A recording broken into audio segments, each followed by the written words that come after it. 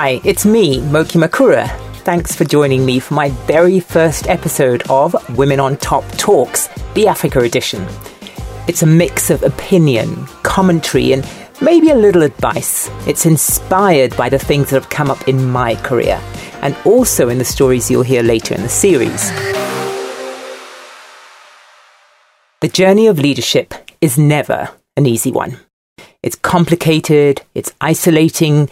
It often has you asking yourself, who can I turn to? So this episode, we are talking about how to stay warm because, honey, it's cold up there at the top in the C-suite.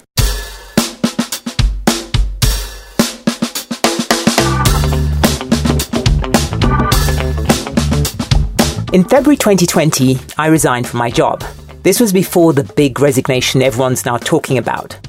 The next month, the pandemic shut the world down. And I have to say, I was a little bit nervous about the decision I'd just made.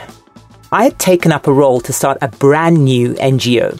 It was quite literally a dream job. It was a role that I'd been preparing for all my life.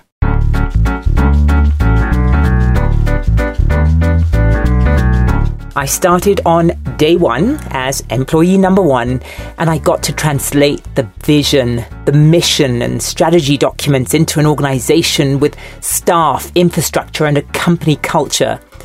Everything was falling into place. I was fired up and I was driven by passion, and I loved it.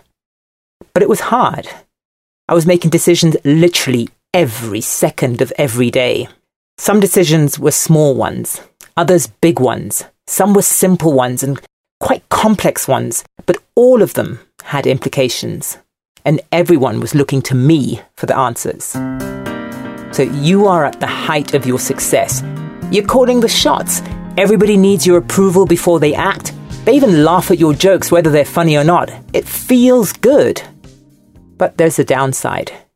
It was exhausting, physically and mentally, and it wasn't really sustainable.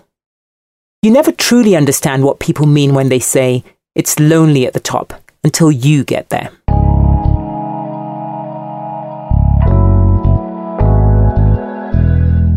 People stop talking when you enter the room, or the Zoom call. Nobody ever disagrees with you. You don't get feedback, and no one seems to affirm you anymore because your successes have become routine, I guess, and maybe a little expected. That immense sense of joy at the success, the power, the ability to lead, to drive things, it's sometimes replaced by a sense of loneliness. It's difficult to be friends with people when you pay their salaries and do their reviews. And your real friends and your partner, they don't understand. They don't understand the politics or the context. But the problem is you can't open up to the people who do because you're the boss. And it's important to keep everyone at arm's length because you need to maintain this image, I guess, of authority and always having it together. But do you? Yes, it can be lonely at the top for women. But why? As cliched as it might sound, a hormone is the reason. Apparently, some women have a higher level of a hormone called oxytocin. Oxytocin has been called the love hormone, and it's an integral part of relationships and social bonding. Remember that feeling of falling in love? Do you? Apparently, women have a greater need to feel affirmed by their peers in order for them to feel secure. But who's going to affirm the woman who's been promoted countless times or who's literally the woman at the top of her career? She should be used to it, right? To put it in simple terms, affirmation is like a blanket that we need to wear to keep warm, especially as women. But for some reason, that blanket gets ripped off once you reach a certain pinnacle in your career, because apparently you don't need it anymore. But that's not true. That's exactly when you need it the most. Navigating leadership in the entrepreneurial or corporate space is difficult at the best of times, but doing it on your own? That's just downright painful. So my take on why women get less affirmation at the top is because often we work in very competitive spaces with very little sisterhood. A few years back, I once congratulated a colleague on how well she handled a meeting with a very important person. I mean, she was calm, she was confident, and she really knew her stuff. She was impressive, and I told her. But her response was sad. She said that no one had ever said anything remotely like that to her before. So in that moment during our interaction, I saw a softer, more vulnerable side to her, a side I hadn't ever seen before. And I have to admit, she was not an easy person to compliment or even to approach, and I could see why many people wouldn't. I mean, she came to work every day wearing her work armour, just as many successful women do. And that armour shuts out a lot of opportunities for people to connect. I mean, I find that generally, women in leadership positions come to the office to do battle, not to make friends.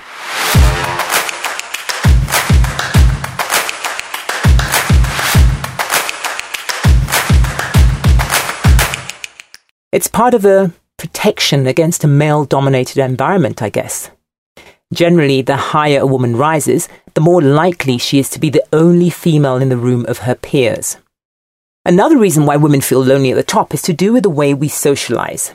Men grow up playing team sports, football, rugby, basketball. They develop a large network of loose affiliations. Women, on the other hand, we naturally gravitate towards a single best friend. You're special and you're reckless. Remember, you're my bestest friend. Yeah, she's my bestie. My love for you is... If you think this doesn't apply to you, pause for just a minute and think about your friendships. Through most stages of your life, you probably have only had one best friend at a time. This is the friend that you share secrets with. It's the one that you would call first if you needed to hide a body. And this principle applies to the workplace too. Women tend to have a single best friend rather than a large network they can tap into. But the workplace isn't really about making friends. It's about making allies, strategic friends. And an important ally to have at your workplace is a sponsor or a mentor. I mean, almost every story I've heard whilst recording this series has featured either a sponsor or a mentor, typically a male one, who was responsible for setting my guest up for success. Both are absolutely critical in the workspace, as they can fight for you in rooms where you can't even get into. They're there to help you navigate spaces where you may not understand the politics. Many women don't seek out allies in the workspace, and in cases where they do, they often just identify one single person. This poses a problem because if that ally, that sponsor or mentor, best friend leaves, or if they have a fallout, that woman is left feeling isolated and abandoned and alone. So here's some advice. Make friends, make allies, make many of them, get as many as you need.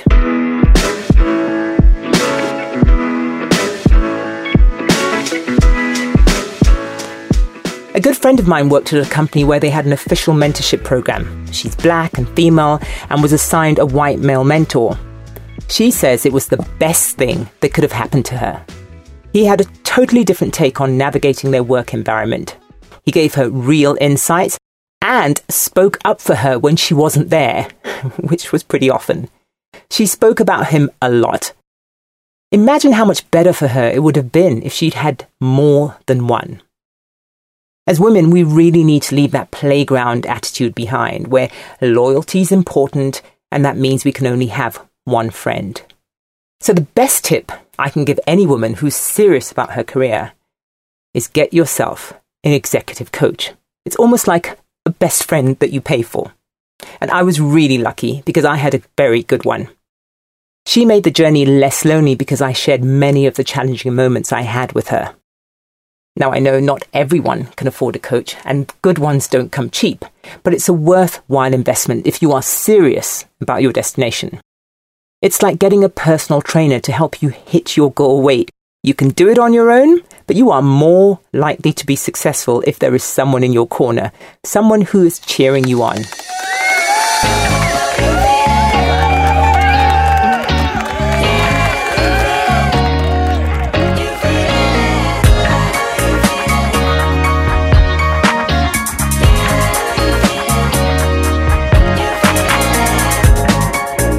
So, until all women can have amazing coaches, you've got this podcast, Women on Top Talks, to listen to. It's all about community. So, thank you for being part of mine.